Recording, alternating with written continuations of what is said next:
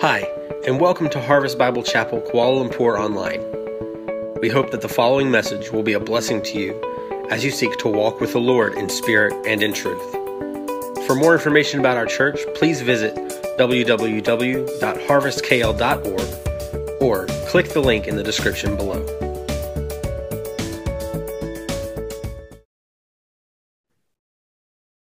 Good morning, brothers and sisters and friends of Harvest Bible Chapel. Greetings to you in the grace of our Lord Jesus Christ. Thanks for having me this morning to share God's message with you. Before I begin, let's pray. Lord, as we gather to worship you, we ask that you will open the eyes of our heart that we might hear and understand your glory, seek your glory, and receive the peace that that Jesus Christ offers to us. So come now, Lord, by your Spirit, and meet with us. We ask for this in Jesus' name. Amen. The word glory in Hebrew is kavod, which has a simple meaning of heaviness or weight. It is used in everyday speech to express the worth of a person in the material sense, or to express the ideas of importance, greatness, honor, splendor, power, and so on. For example, the heavier the gold, the more value and worth it has. Hence, it becomes more important and precious. This Hebrew word kavod is used to describe the greatness of the glory of God in the Old Testament. God is the most glorious being because he is the most substantial, the heaviest or the weightiest being in the entire universe. And therefore, most important, majestic, splendid, and powerful being to ever exist. There is no one higher or weightier than God. His creation cannot rival his glory because they are created by him. They can only reflect and display his glory. It is precisely for this reason that God created human beings in his image so that we can be images of him and reflect and display his glory. And the creations draw its glory from God, his creator. And we are created to reflect and display his glory. Yet Adam and Eve listened to the lie of the ancient serpent, Satan. They wanted to be like God, knowing good and evil without relying on God for the purpose of their own glory and to rival God. So they disobeyed God by eating the forbidden fruit. It was in your face act of self-centered rebellion, a quest for autonomy, a desire for self-rule, a cord-cutting for humanity. They told God, I don't need you. I know better than you. I can do it myself. I can govern my own life. As a result, they were separated from God and cast out from the garden. Ever since then, this desire to be God's rival, to be like God, has passed into every human heart. From the fall, every human being has been busy, concerned, pursuing their own glory and worth. Every one of us try to build our own worth, our own glory through our performance, possessions, or popularity. We look to the things of this world and our own effort instead to God for our glory and worth. Driven by selfish desire and greed to be good or great, hence to build their own glory, everyone looks to their own interests. As a result, we make a mess of this world. Broken relationship, corruption, injustice, betrayal, diseases, man-made disasters, violence, and so on. And now we can't possibly understand our worth because we have been disconnected from the one who gives it. God, in his grace, doesn't give up on us. Before the traitors had been exiled, he determines the way of redemption. Right after the rebellion of Adam and Eve, God announced that he was not only going to judge the sin, but he was also going to defeat it forever. His grace of salvation is revealed in the midst of judgment. God promised Adam and Eve that one day a woman's descendant, a woman's seed, will come to redeem his people and defeat sin and evil. Who is the offspring that God was talking about? And to know today, and we know that promised it is the Son of God, the Son of Man, Jesus of Nazareth, the Messiah, God's gift of salvation to mankind. Today's passage, Luke chapter 2, verse 8 to 20, is the fulfillment of God's promised salvation in Genesis 3:15. God, in his grace, sent his Son to earth so that through the life, death, and resurrection of his Son, we can be restored and reconciled to him. And this passage describes to us how God's gift of salvation came to earth, how he is revealed to us, and how we should respond to this gift and what happens when we receive this gift of God. Luke chapter 2, verse 1 to 7 recorded for us the quiet arrival of Jesus. Luke tells us that Mary and Joseph lived in the region of Galilee, north of Jerusalem, in a small village of Nazareth. Nazareth was not a well-known place at all, and not even mentioned in the Old Testament. In those days, it was overrun by Gentiles and Roman soldiers. Mary and Joseph were there until Caesar Augustus issued his decrees, calling everyone to return to their hometown for a census. Joseph, being from the line of David, needed to return to Bethlehem. But Joseph wasn't about to leave Mary alone in Nazareth, so the two of them packed up and headed south for Bethlehem. It was a long journey, at least 3 days, probably more, and the timing couldn't be worse with Mary's full term. And to make matters worse, Bethlehem was standing room only with visitors because of the census. When they got there, no room was available for them in any inn. They found shelter in what was most likely a stable for farms animals. And don't be fooled by the cute nativity scene. And this wasn't a pretty sight. As they entered the stable, the smell of urine might have knocked them off their feet. And instead of laying on a soft bed of hay, of which there was little in Palestine, Mary might have lying on a bed of manure. And Luke painted the birth scene, which he most likely heard from Mary years later. It was very quiet that night. God's Son quietly came into this world. Silently, the single greatest moment in history took place. And God, the Creator, stepped on the scene of history as creatures in Jesus Christ. No one was taking notice. The night, however, didn't stay quiet. Listen to Luke chapter 2, verse 8 to 9.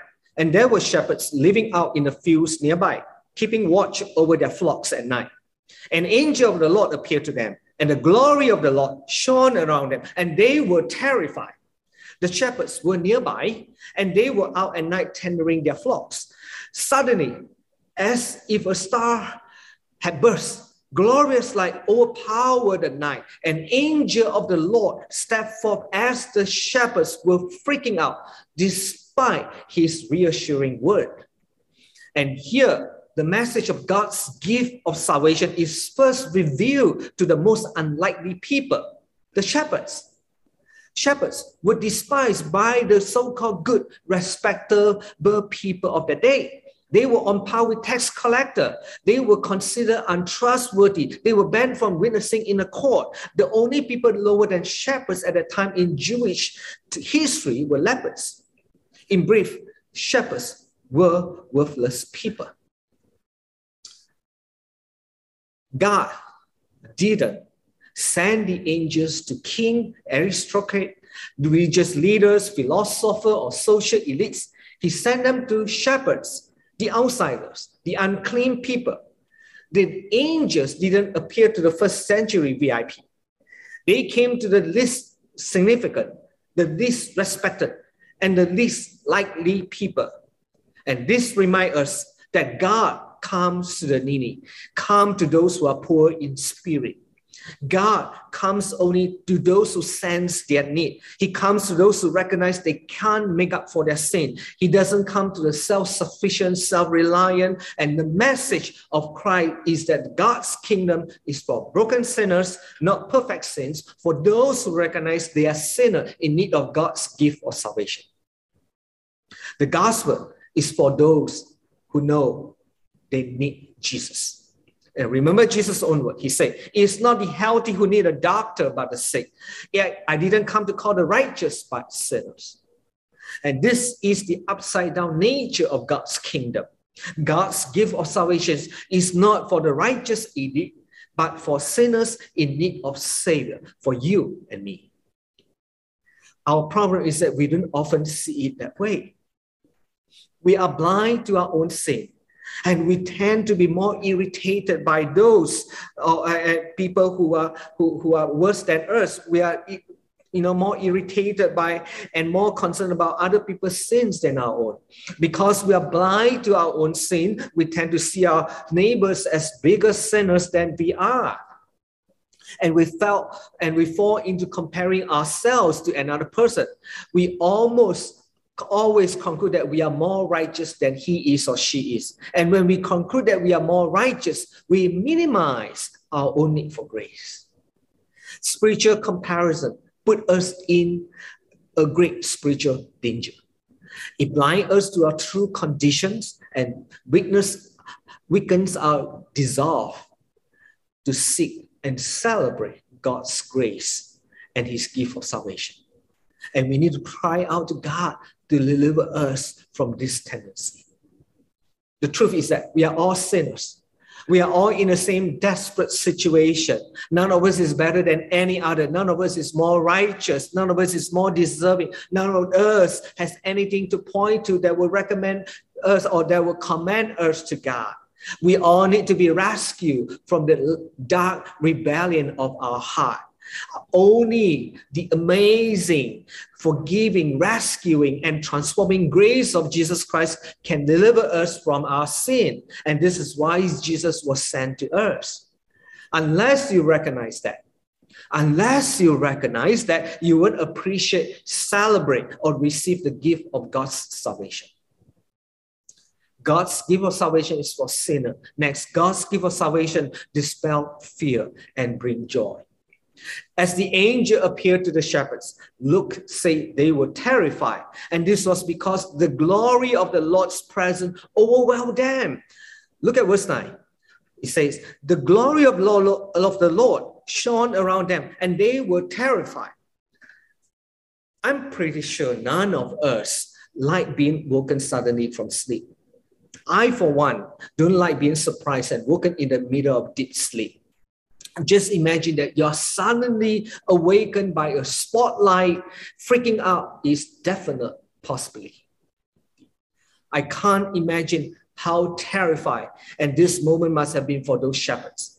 Luke said they were filled with great fear, and the glory of God shone around them. And it must have been a very glorious and shiny light to a point that they couldn't even open their eyes.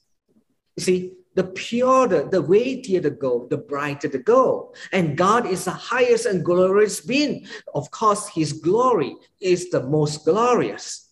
And it is perfectly normal. They were struck with great fear.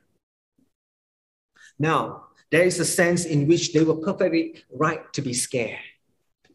These are sinful men like you and me, guilty in the sight of God.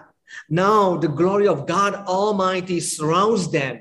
And perhaps the thought of judgment day crossed their mind. And they felt like the prophet Isaiah. Remember the prophet Isaiah in Isaiah chapter 6. He saw the Lord high and lifted up the train of his robe, filled the temple. And Isaiah fell down and said, "Woe to me, I am ruined, for I am a man of unclean lips, and I'm living among people of unclean lips. And my eyes have seen the Lord, the God Almighty."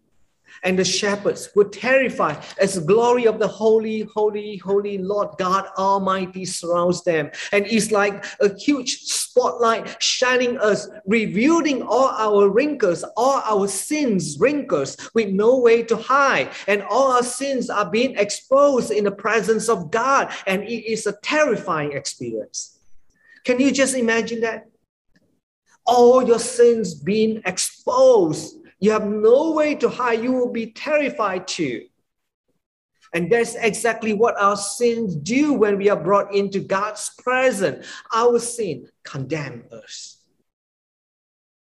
But notice the message of the angel.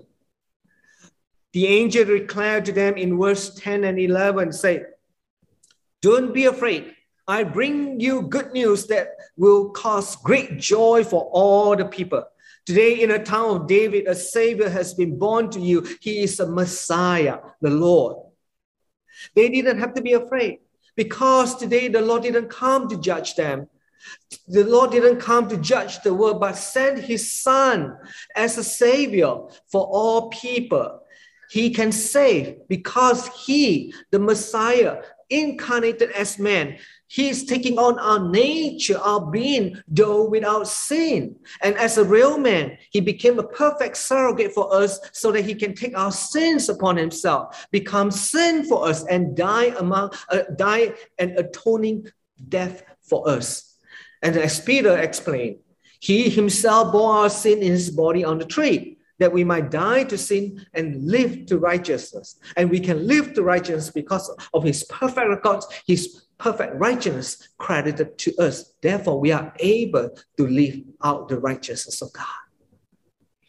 And the child born of the Virgin will be condemned in our place, and therefore there is no condemnation for those who trust him. As you begin to ponder, let this truth sink into your heart. If you let it sink into your heart, you ignite joy. Gratefulness and joyfulness are the response because your sin has been forgiven by Christ, forgiven in Christ. Sin and death have lost their hold because Christ has secured your eternity with God. And not only that, because you are completely accepted by God in Christ through his good work, not on your own effort, or not based on what other people say about you, but entirely based on what Christ has done for you. And you can be secure in him, and you'll be free from fear of rejection and failure. And they will have this kind of fear of rejection, failure, or what other people think about you will have no hold on you, because when you understand God's love for you, that you are completely accepted by him because of what Christ has done for you on the cross. And this is why the angels say this is the good news. They will dispel fear and bring joy to all people. After telling the shepherds the glad tidings, the good news, the birth of a Savior, the angel told them where they could find him. He said in verse 12, this will be a sign to you. You will find a baby wrapped in clothes lying in a manger. As the shepherds puzzle over the angel's word, suddenly an angelic host appeared, praising God, as if millions of them had been hiding right behind the heaven's door. And once they heard the word Savior, Messiah, Lord, they could not hold back any longer. They burst out in a spontaneous praise and joy, say, glory to God in the highest, and on earth peace to those on whom his favor rests. And I think every one of God's angels were there because it was the most amazing event that had ever happened. Ever, because God stepped into history, into human history. And it was something so amazing. So when they lifted up their voice to God, it was in cosmic surround sound. It was a short song, but the lyrics spoke volumes. The substance of this song, of this praise, is instructive. It was first upward as a glorified God in the highest heaven. And then it was outward as it pronounced, on earth peace to those on whom his favor rests. Peace, wholeness, shalom, well-being for those who have been favored by God's grace. And in brief, the angels were declaring that this gift of God, Savior, the Messiah, Jesus, came to bring glory to God and peace for the world. And the Christmas passage of this passage is really about the glory of God and peace to men and women through faith in Christ Jesus. In a word, they say to God, my will be done, glory to me. Peace constantly eluded. Why? You see, as I seek to establish my own worth, my own glory, through my own performance, my possessions, created things can only leave me anxious, discontented, restless. If I seek peace through the things in this world, peace will elude me. If I seek my own glory through the things in this world, peace will elude me. I'll be anxious. Why? Because I am only hardwired for God's glory. I'm not wired to seek my own glory, but the glory of God. I'm wired like all creation to display and reflect the glory of God.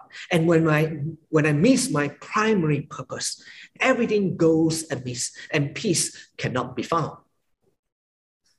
Jesus was born to say to God, being in our human nature, thy will be done. And when the nails were pounded into his hand and feet and the thorns punctured his brow and his peace was utterly shattered, but it was all for the glory of God and peace to man. Jesus surrendered his peace in pursuit of God's glory, and he won peace for us all. Are you so wrapped up in the pursuit of your own glory that nothing else matters? Let me say this. If that's the case, only a shattered peace can come from that pursuit. There is peace with God and peace from God for you in Christ Jesus this Christmas. Yet you will find paradoxically, when you give up the pursuit of your own glory, praise, and reputation, when you seek to fulfill your own horizon, when you stop to fulfill your own horizon, and you turn your eyes to Jesus Christ instead, and you will learn to sing with the angels, glory to God in the highest, and then peace will come to you. Jesus came to liberate us from addictions to glories that will never satisfy our heart. He came to free us from our bondage to our own glory and our obsession with the things in this created world we think will give us glory. He willingly died for glory thieves like you and me, so that we could have peace with God, find satisfaction in God, and live in service to God's glory. Anyone who receives this glorious gift of God will be restored and have worth, because the Son of God not only bear his or her sins, but also give his righteousness to him or her. And then they will be adopted as child of God, children of God, children of the Most High. In brief, anyone who has room in his or her heart for this glorious gift of God will be able to reflect and display God's glory. And this is the amazing grace of God.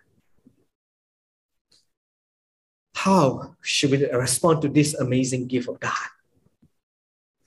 Verses 15 to 20 show how to respond to this gift. After the angels departed, the shepherds might have stood there in stunned silence. What do we do now? Well, what are we waiting for? Let's go to Bethlehem to check it out. There was no delay, no debate, no procrastination. And unlike the children's, some of the children video portray, some of them have to come out and sleep on the decisions, and they knew what they have seen and heard. So they say, let's go and see for ourselves. They probe, they check it out. So off they went, and sure enough, they found the baby boy wrapped in clothes, lying in the fifth trough. And Mary and Joseph They finally have visitors to share the joy over their newborn with a few smelly shepherds. Mary, for one, treasured that. Treasured that. And she pondered over it what it all means. She pondered it.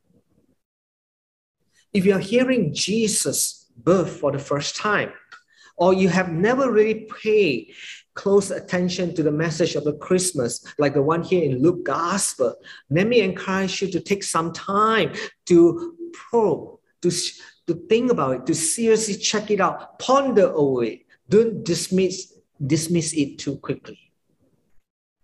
Though she heard it from the shepherds, Mary pondered over it and she treasured it. After they found what the angel said was true, the shepherds immediately spread the words to others. They proclaimed. They were not preachers, they were not missionaries, but that didn't matter. They heard something, they seen something, good news for everyone, so they went and proclaimed. Of all people, the angel of the Lord had revealed this good news to them. And what an honor, what a privilege. And eventually they headed back to their ship. But they were different. They went back, giving glory to God and praising Him for all they have heard and seen. They praise and give thanks to God. They give glory to God. These shepherds may not have fully understood the significance of this gift of God. Maybe they will understand later, perhaps after seeing hundreds and hundreds of lambs bound and slaughtered for sacrifice each year. They will come to see that this bound baby in a manger was the Lamb of God that came to take away the sin of the world. Nevertheless, just because the angel revealed this good news to them, these glad tidings to them, they were so honored and excited and so eager to tell others and give praise and thanks to God. You see, when you know that you don't deserve grace, when you know that you don't deserve this gift of God, yet God calls you and gives it to you. And when you accept that all you have been looking for in this life is found in Jesus Christ, the Messiah, the Lord, when you begin to understand that, you will be changed. You'll be eager to praise God and go and proclaim this great news to the people around you. Everything you did in the past was for your own glory, but now you're doing it for the glory of God. Because now you know that your work has been restored. Now you can do it for the glory of God. You don't have to keep puff up your worth anymore because it's been restored by Christ. You can do this to God, to serve Him, love Him for who He is, instead of using Him to achieve your own glory, your reputation, your worth. You can do it joyfully.